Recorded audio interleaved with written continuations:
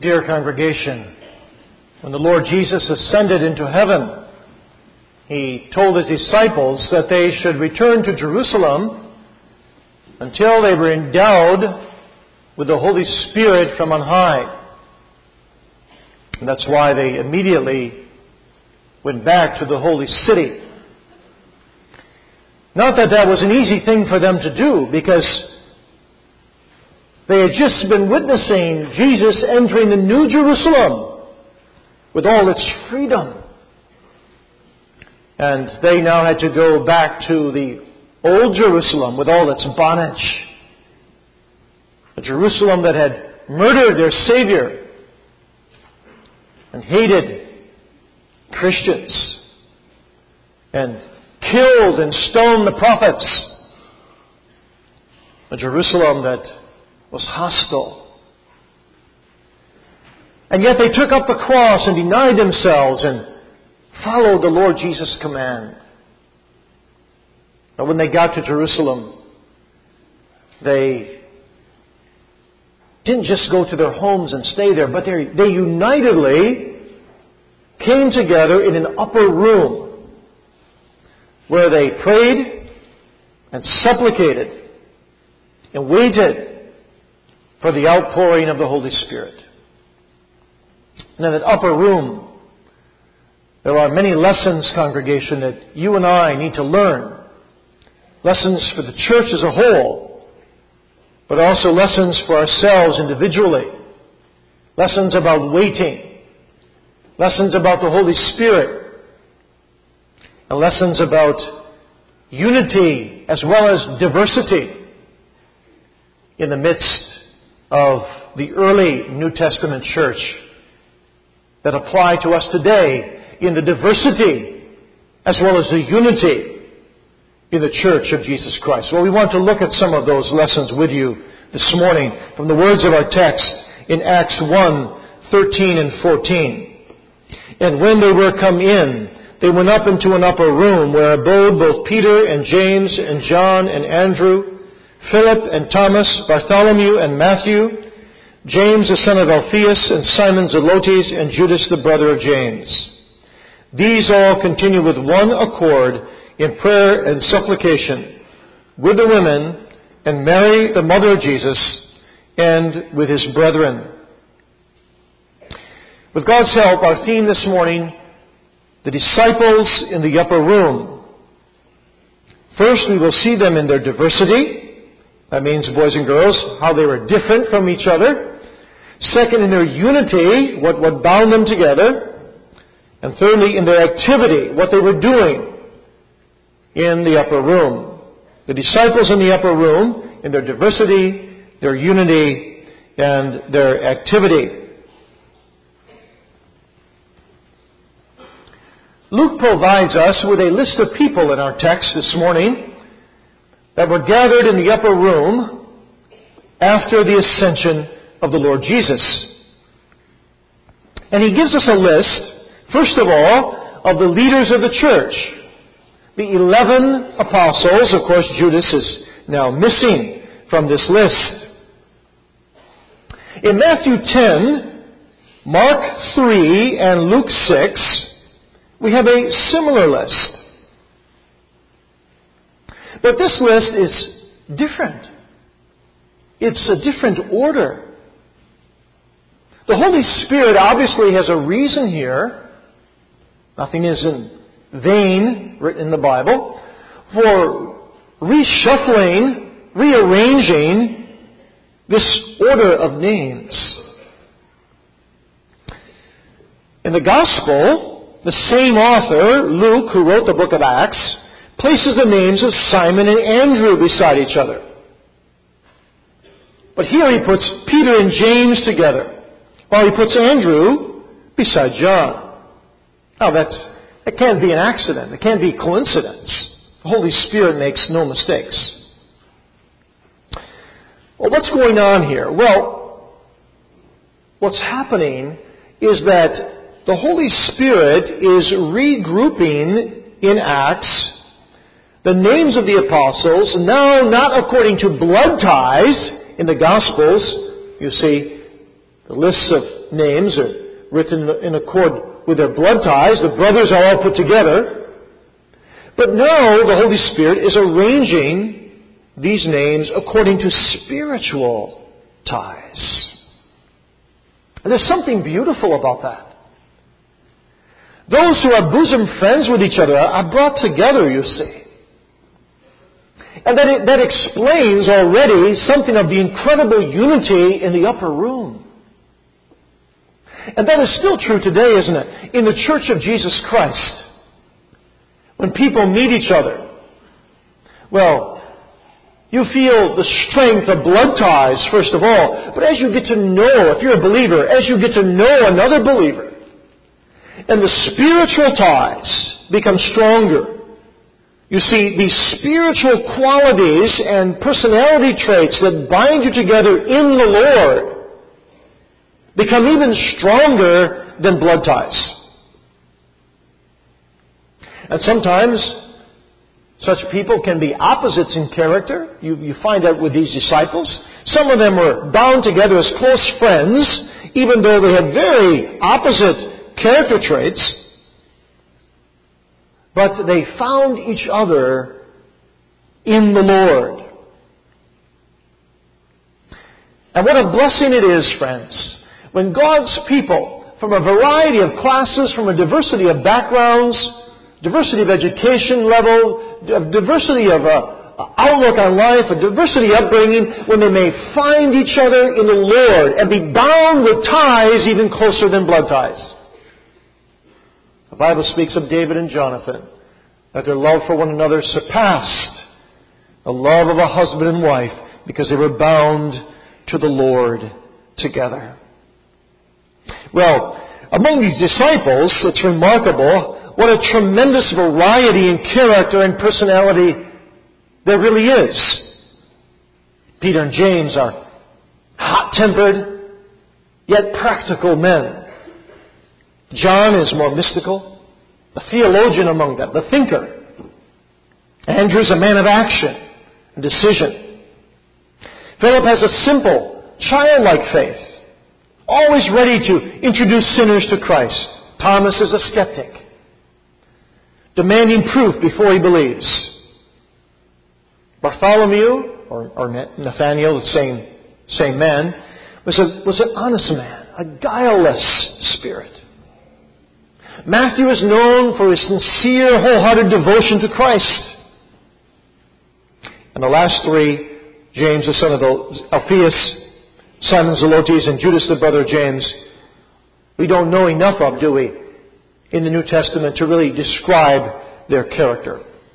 But all 11 of these men mentioned in our text are men of different character. Sometimes they clashed with one another.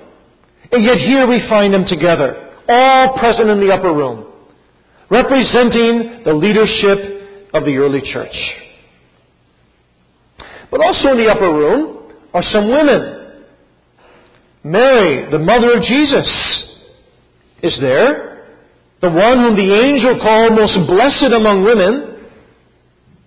She's there with them. She's one among them. You see, the blood tie between Jesus and her also is no longer dominant, but now she's one of the waiting ones, one of the God-fearers, one of the spiritual ones, one of the ones whose spiritual ties with Jesus predominate even the blood ties she has with Him as the mother of her Lord.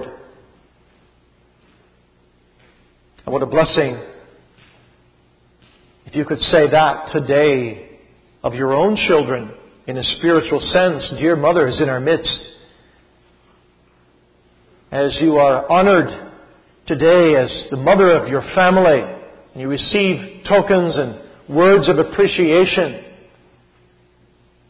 what a blessing to be able to say, I have a tie with my children and my husband. It goes beyond the ties of relation, physical relation, blood relation. What a blessing to be able to say, I am bound to my child with spiritual ties. And then there are two brothers of Jesus who are present. That's how our text ends, doesn't it? It gives a list of the 11. Then it says They were there with women, other women besides Mary too, and with His brothers. His is, of course, Jesus. So the brothers of Jesus are there. The brothers who rejected Him, all His earthly ministry, and no doubt, after His resurrection, had first come to faith in Christ. They too are raised above fleshly ties, and they see Him now as their spiritual elder brother. And they too are in this group that attends. They too are part of this diversity.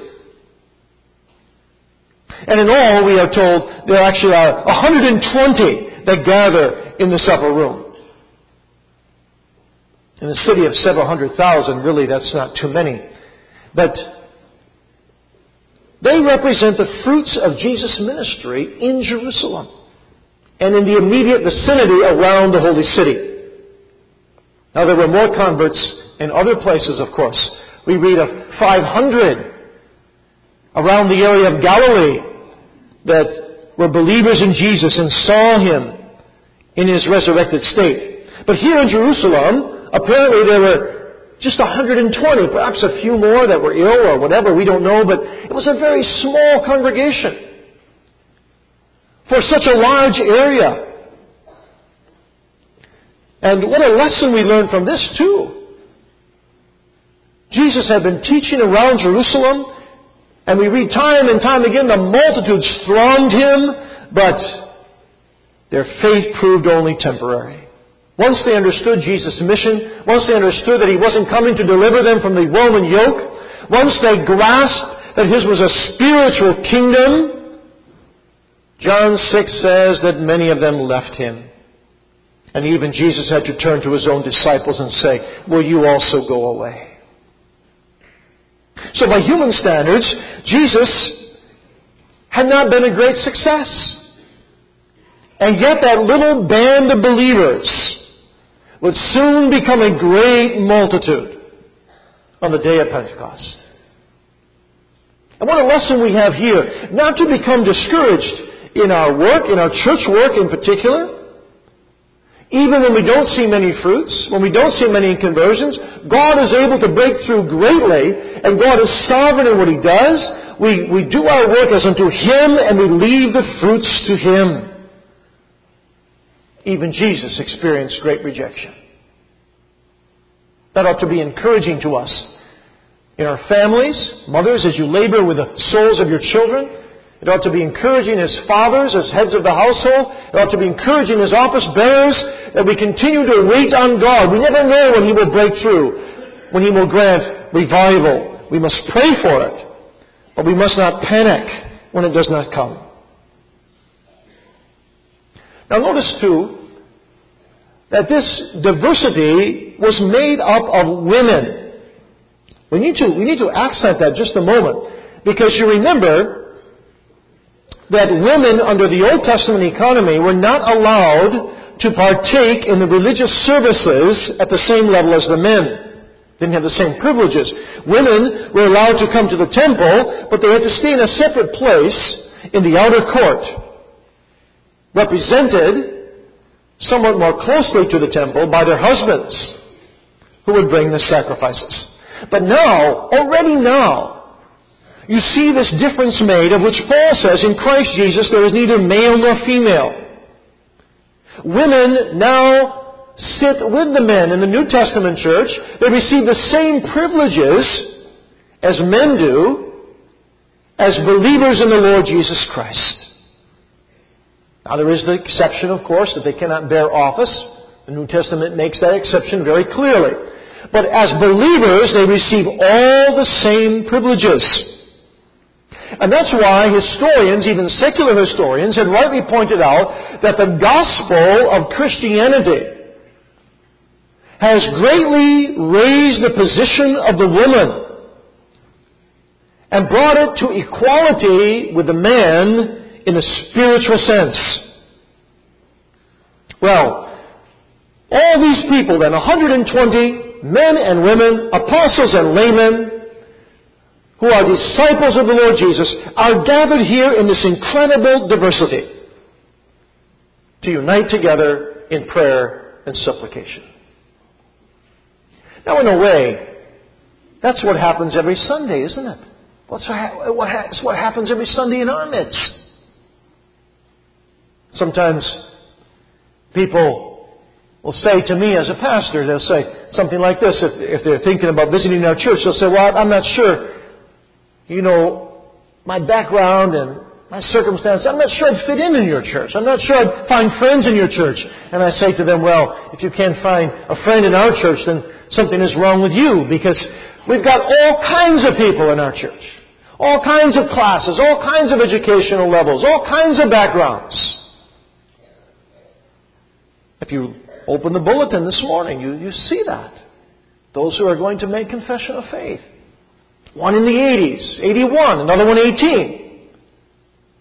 And all in between. Some in the 60s and some in the 50s and some in the 40s, you see. Different age groups, different backgrounds, different upbringings. But called to be one.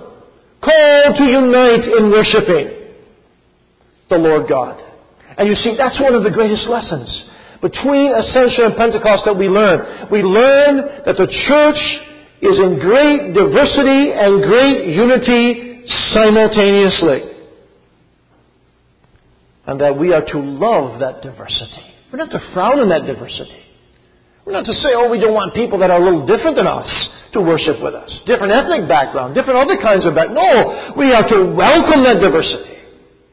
Because that diversity is typical of the diversity of heaven, the eternal church, the church triumphant, in which Jesus says a multitude that no man shall number, from every language and every tribe and every people shall bow the knee and glorify the Lamb. What a blessing when a church has great diversity in great unity of truth. Well, this little congregation was greatly united. They were together in sweet accord, even though there were great differences among them. They were one in faith. They were one in hope. They were one in love. The disciples of the Lord were one in the Lord. That's our second thought, this great unity in the midst of diversity. And the unity, you see, that held them together was this wonderful promise that the Son would send another Comforter, the Holy Spirit, who would take the things of Jesus and reveal them to the congregation, to the church. And so they're united in waiting for this promise to be realized. Now, our forefathers called this Sunday, in the ecclesiastical calendar, Orphan Sunday.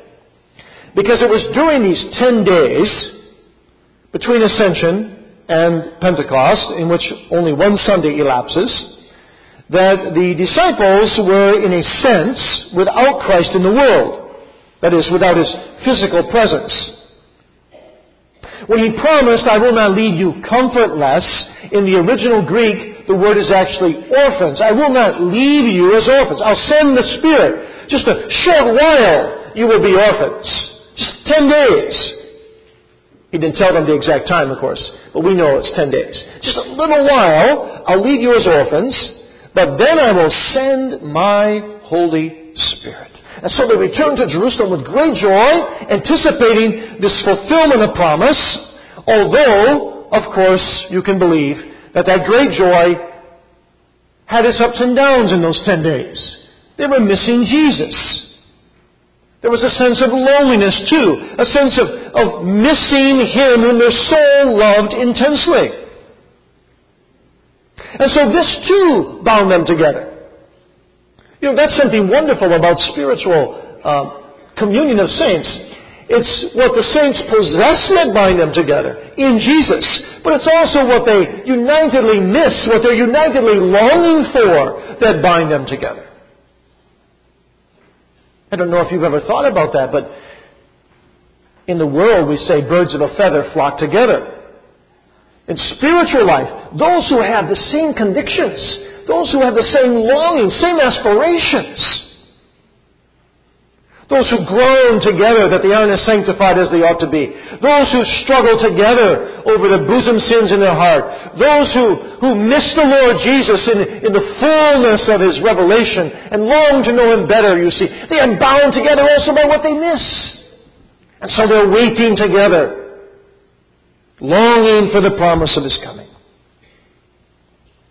So here they are, 120 people, poor people in themselves, poor in spirit, longing to be filled with the Spirit, longing to receive the promise of the Father, which they know will come to them as they abide in Jerusalem. Now they have confidence it will come. The Lord said it. Why should they doubt His word? He was always faithful. And where the Lord indicts prayer, you see, the Lord will also come sooner or later at His time to fulfill prayer. And so they're waiting with receptive hearts, with expectant hearts. There's a united expectancy also. And you see, it's this that binds the church together. This is what we need. Even now, congregation. In the Church of Jesus Christ, there's a tendency, of course, to take Christ and to take His truth for granted and to come to worship out of habit every Sunday, to come drowsy, to come lukewarm, to come half-interested. That doesn't bind the church together. But these 120, they came expectantly. They came prayerfully. They came united in what they longed for and in what they embraced. They were bound together, ardently, yearning for communion with God. And that's what binds a church together. When I was young, my father used to often say to us, you don't need to beg for money very often in the church, like many churches do. You don't need to beg for it, he said, because if the heart goes open and there's a hungry people, the wallet will go open as well. See, that's true, isn't it? The main thing a church needs is not money. The main thing a church needs is unity in purpose, unity in hunger, unity in possession, unity in expectancy. And so I ask you this morning, I ask myself this morning, what are you expecting when you come to church? What are you longing for? Are you hungry? Are you part of that body of Christ that is really alive? Is your heart, spiritual heart, beating when you come to church?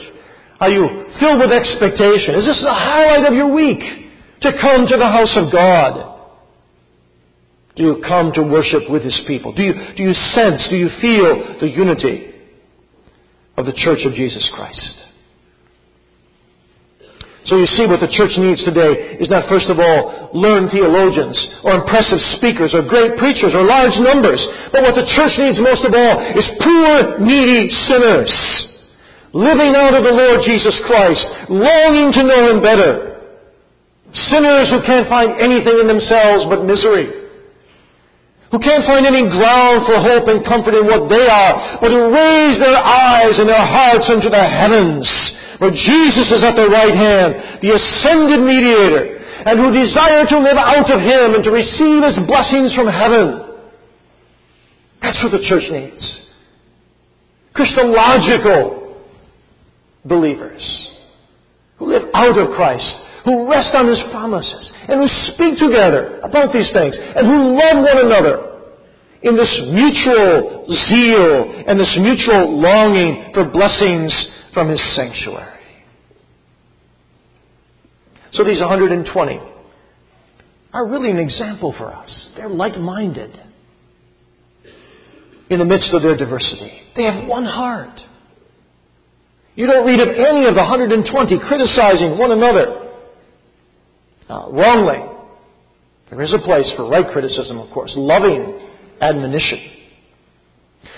But they want to be together because they're led by the same Spirit. And you see, that's the bonding unity of the church. John Calvin said, it's the Holy Spirit who is the bond of the church, And that bond He works by the bond of faith. And so Calvin said, there's a double bond in the Church of Jesus Christ that binds believers together. The Spirit and faith. And both of those lead to one person, don't they? To the Lord Jesus Christ. Well, our text says, these all continued with one accord in prayer and in supplication. Now together, you see, they are illustrating what Christ said. Christ said, if two of you shall agree on earth as touching anything that they shall ask, it shall be done for them of my Father which is in heaven. That's a remarkable statement. Now, there are restrictions. Of course there are. We have to ask in accord with God's will. You read that in 1 John 5, 14 and 15. This is the confidence that we have in Him, that if we ask anything according to His will, He heareth us. And if we know that He hear us, whatsoever we ask, we know that we have the petitions that we desired of Him. So prayer must be according to His will. But these 120 were praying according to His will. They knew His will was to send His Spirit, right? The 120 knew the promise. So they were praying according to God's will. And therefore it was inevitable that this promise would be fulfilled. Not only from God's side, because He had promised it, but also from their side, because God had promised wherever two or three or more pray for something according to God's will, He will grant it. Well, what does God promise upon prayer? God promises new hearts. He promises, I will write my law upon your hearts. He promises salvation. He promises that He will hear the cry of the needy. And therefore, how important it is, you see, for believers to get together, to pray. Prayer meetings run all throughout the book of Acts. They're so important in the book of Acts. It's amazing. Charles Spurgeon has a whole sermon just on the apostolical history of meetings for prayer. And he begins with this account, you see. This is the first New Testament church prayer meeting, he argues. And God unites them in prayer, you see. He gives comfort. Prayer meetings, corporate prayer meetings, bind the church together because they give comfort to believers. But then he goes on, Spurgeon goes on in chapter 2 and shows that the prayer meeting is also one of a reception of divine power. While they are praying, the Holy Spirit does come on the day of Pentecost. The Spirit blesses prayer meetings. And you see it again in Acts 4, don't you? The prayer meeting, that the prayer meeting is the resource of a persecuted church. Peter and John have been shut up in prison, and the church unites together in the upper room and prays. And God delivers them in the midst of persecution. Then again in Acts 12, the prayer meeting is made a means of individual deliverance. Peter's in prison, and they go to prayer, and an angel comes and delivers him. Then in Acts 13, you see again a prayer meeting being held. Who they should send, how they should send, how they should expand the church. And the Holy Spirit speaks, separate me, Barnabas and Paul, for the work whereunto I have called them. That again in Acts 16. The first Christian service held in the continent of Europe was a prayer meeting by a riverside. Lydia and others were there in prayer, and Paul comes and meets with them, and God blesses His Word. You see? And so it goes from the book of Acts all the way through the history of the church. Wherever there's been, with very few exceptions, maybe our Dutch background is one exception. There weren't a lot of prayer meetings in some of the Dutch churches. But you take the English, the Scottish, the German, wherever there's been the fear of God, wherever there's been Reformed experiential religion, there's always been a great number of prayer meetings springing up in the congregation, but also congregationally in church history. This wonderful, united, corporate prayer And wherever that has been, God has had a tendency to give great blessing upon the church. Where the church is united in prayer, God is inclined to bless.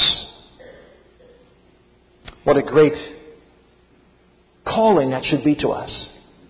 There are many of us that don't bother to come to the prayer meeting every month. That is one of the greatest mysteries to me as a pastor, and disappointments in the congregation. We should have that as our number one priority of all the meetings this church has. That should be number one. Can't go to every church activity, but I won't miss the prayer meeting. That should be our attitude. Because that's the greatest need of the church, to bind together in prayer. Now, you need to pray separately, individually in your home, of course. This ought ye to have done and not to have left the other undone, is the whole message of the book of Acts and the message of our text this morning. But there are even Lord's Supper communicants who aren't coming to the prayer meeting. How can that be, my friends? It's a puzzle. What is going on in your mind? What's more important than praying together? This chapel should be far overflowing. We should have to meet in the sanctuary on prayer meeting nights. So we storm the mercy seat together. Open the heavens, O God, and come down and visit thy vine. After September 11, that's what we had to do. We had to open up the whole sanctuary. The sanctuary was full. Then everyone was here for the prayer meeting. The newness of it wore off. And we went back down to the chapel. I just ask you this question. Why? Is God unworthy of prayer? God says throughout church history, as one divine put it so beautifully, I love to answer petitions signed with more than one signature. Please think about it. Please consider the next prayer meeting that you come, not just to be there, but that you come to pray. Take an hour out in your busy week to pray together. These were in one accord in prayer and supplication. And God's blessing came. That's our need. That's our great need today. You know, when a minister traveled some distance to Charles Spurgeon, I wanted to interview Spurgeon to ask him why his church was so greatly blessed. When Spurgeon heard the question, he did not say a single word to the man, but just motioned to him to follow him. And a prayer meeting was about ready to start. And Spurgeon took him from his office around into the sanctuary and opened the door of the sanctuary. And he just went like that. He showed the man, the congregation, filling the pews, bending their knees, and didn't say a word. And the man didn't need any words. That was the secret of the blessing of Charles Spurgeon's ministry. And Spurgeon writes of a time when there were more people in the prayer meeting that could come even to church on the Sabbath. The prayer meeting was so blessed that people even came from other churches to join in the prayer meeting.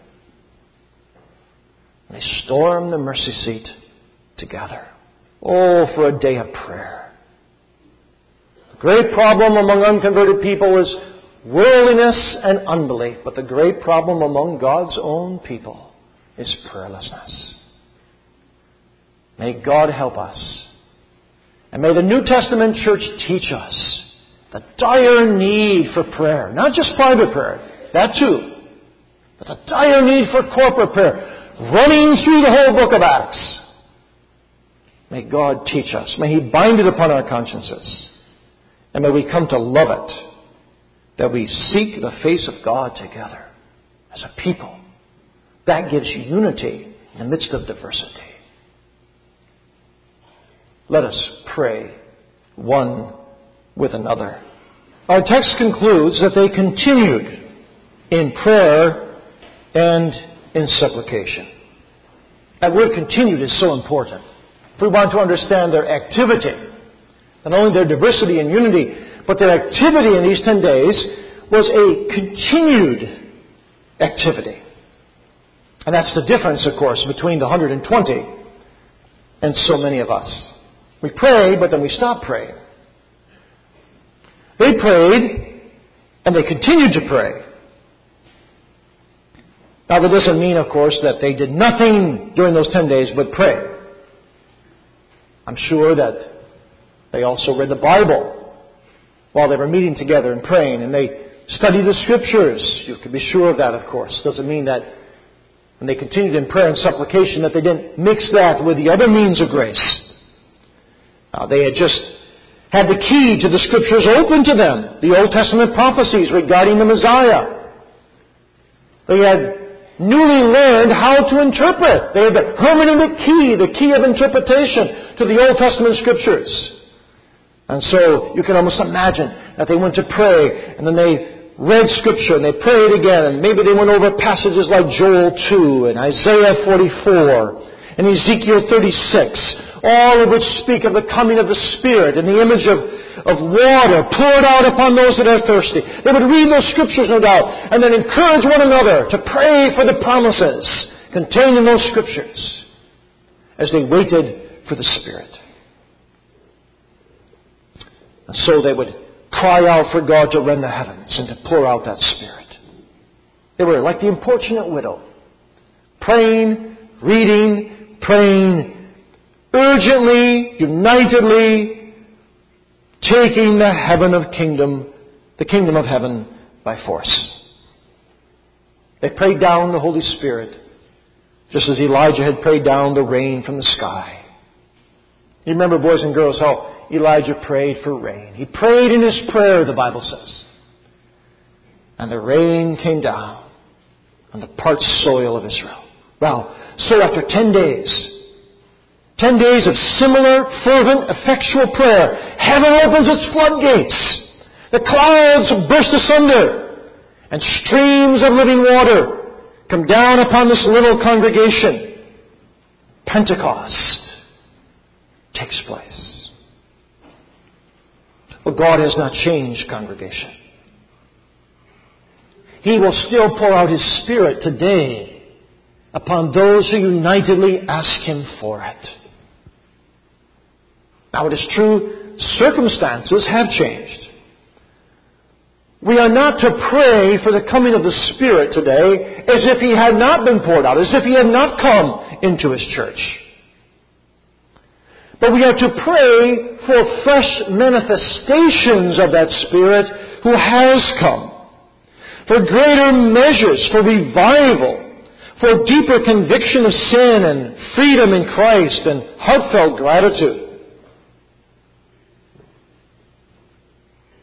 You see, we are to pray also when we don't feel the Spirit's presence as we ought. The Spirit isn't always felt with the same intensity in the church. You know that as an individual believer. If you're a believer, there are many times the Spirit seems to withdraw from you. Isn't that so? And you scarcely feel His presence at all anymore. You feel rather coldness and barrenness and fruitlessness. And sometimes perhaps you even fear that the Spirit has never been there with His quickening and comforting influences, that you've only been deceiving yourself because you're so cold, you're so lukewarm. And sometimes that judgment, for that's what it is, a judgment, can extend itself over a whole congregation. It can be a barren spell in a congregation. Jesus said of the church of Laodicea in Revelation 3 that she was lukewarm. There were no cries of newborn babes. No fresh experiences among the children of God in terms of exercises of faith. God's people sat with sealed lips in Laodicea. The fragrance, the beauty was gone. Everything was flat and dull, stale. The presence of Christ and His Spirit not felt hardly at all. Well, what should be done in such a case?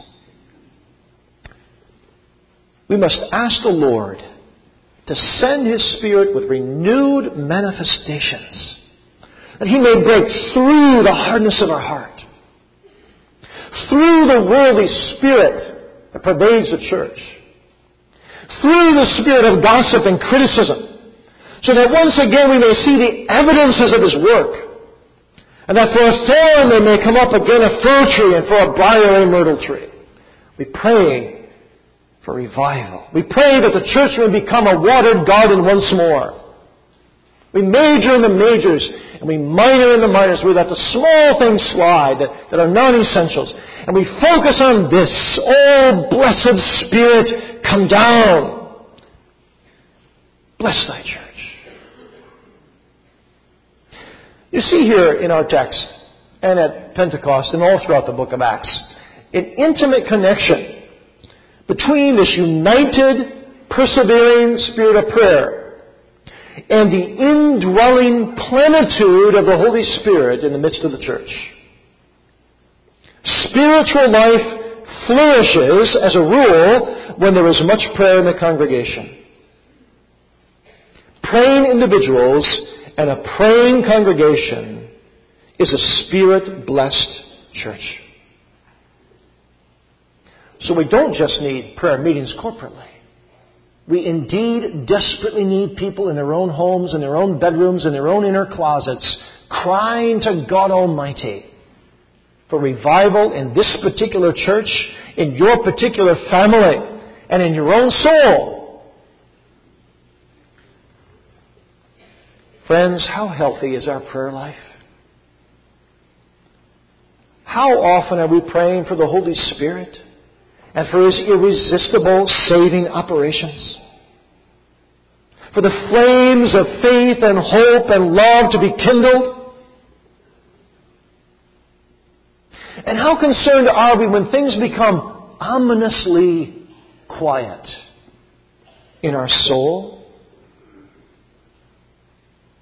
I say ominously because if it continues that way for weeks and months and years, we may well fear that we not only have grieved the Spirit, but that we have quenched the Spirit. There is such a thing as quenching the Spirit.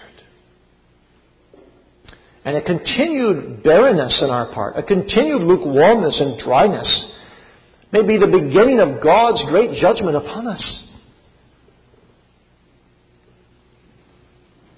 I think back sometimes to those early years of ministry in your midst when we introduced many books among you, and how people were reading those books regularly. I'd often see them on coffee tables. Come as a pastor, you'd be talking about the books. I don't hear it quite as much in recent years. Is that a sign that we're growing lukewarm?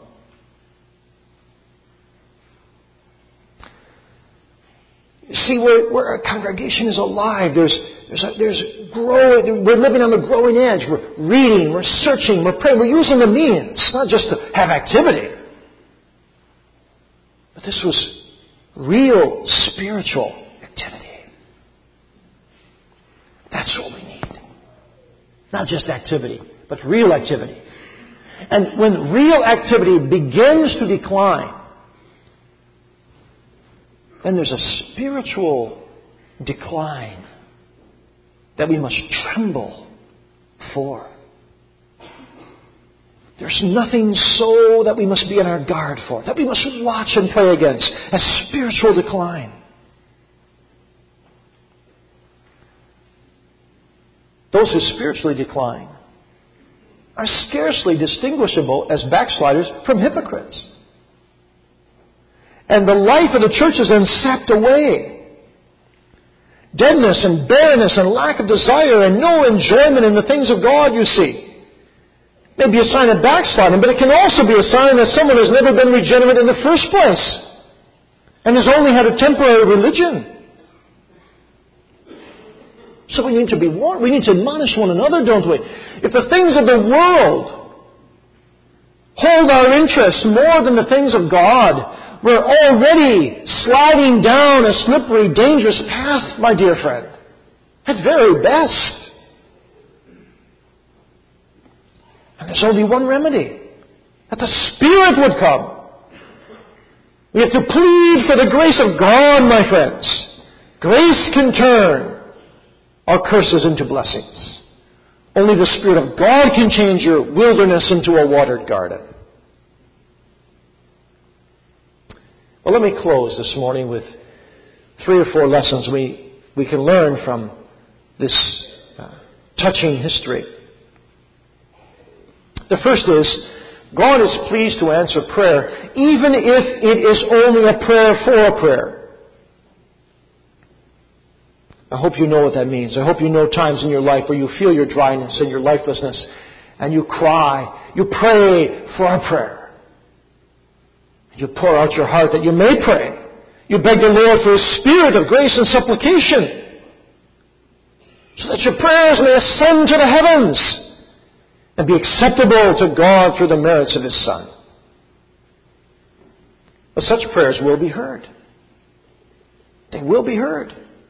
The Catechism says so beautifully that God will only give His grace and Spirit to those who unceasingly beg them of Him and thank Him for them.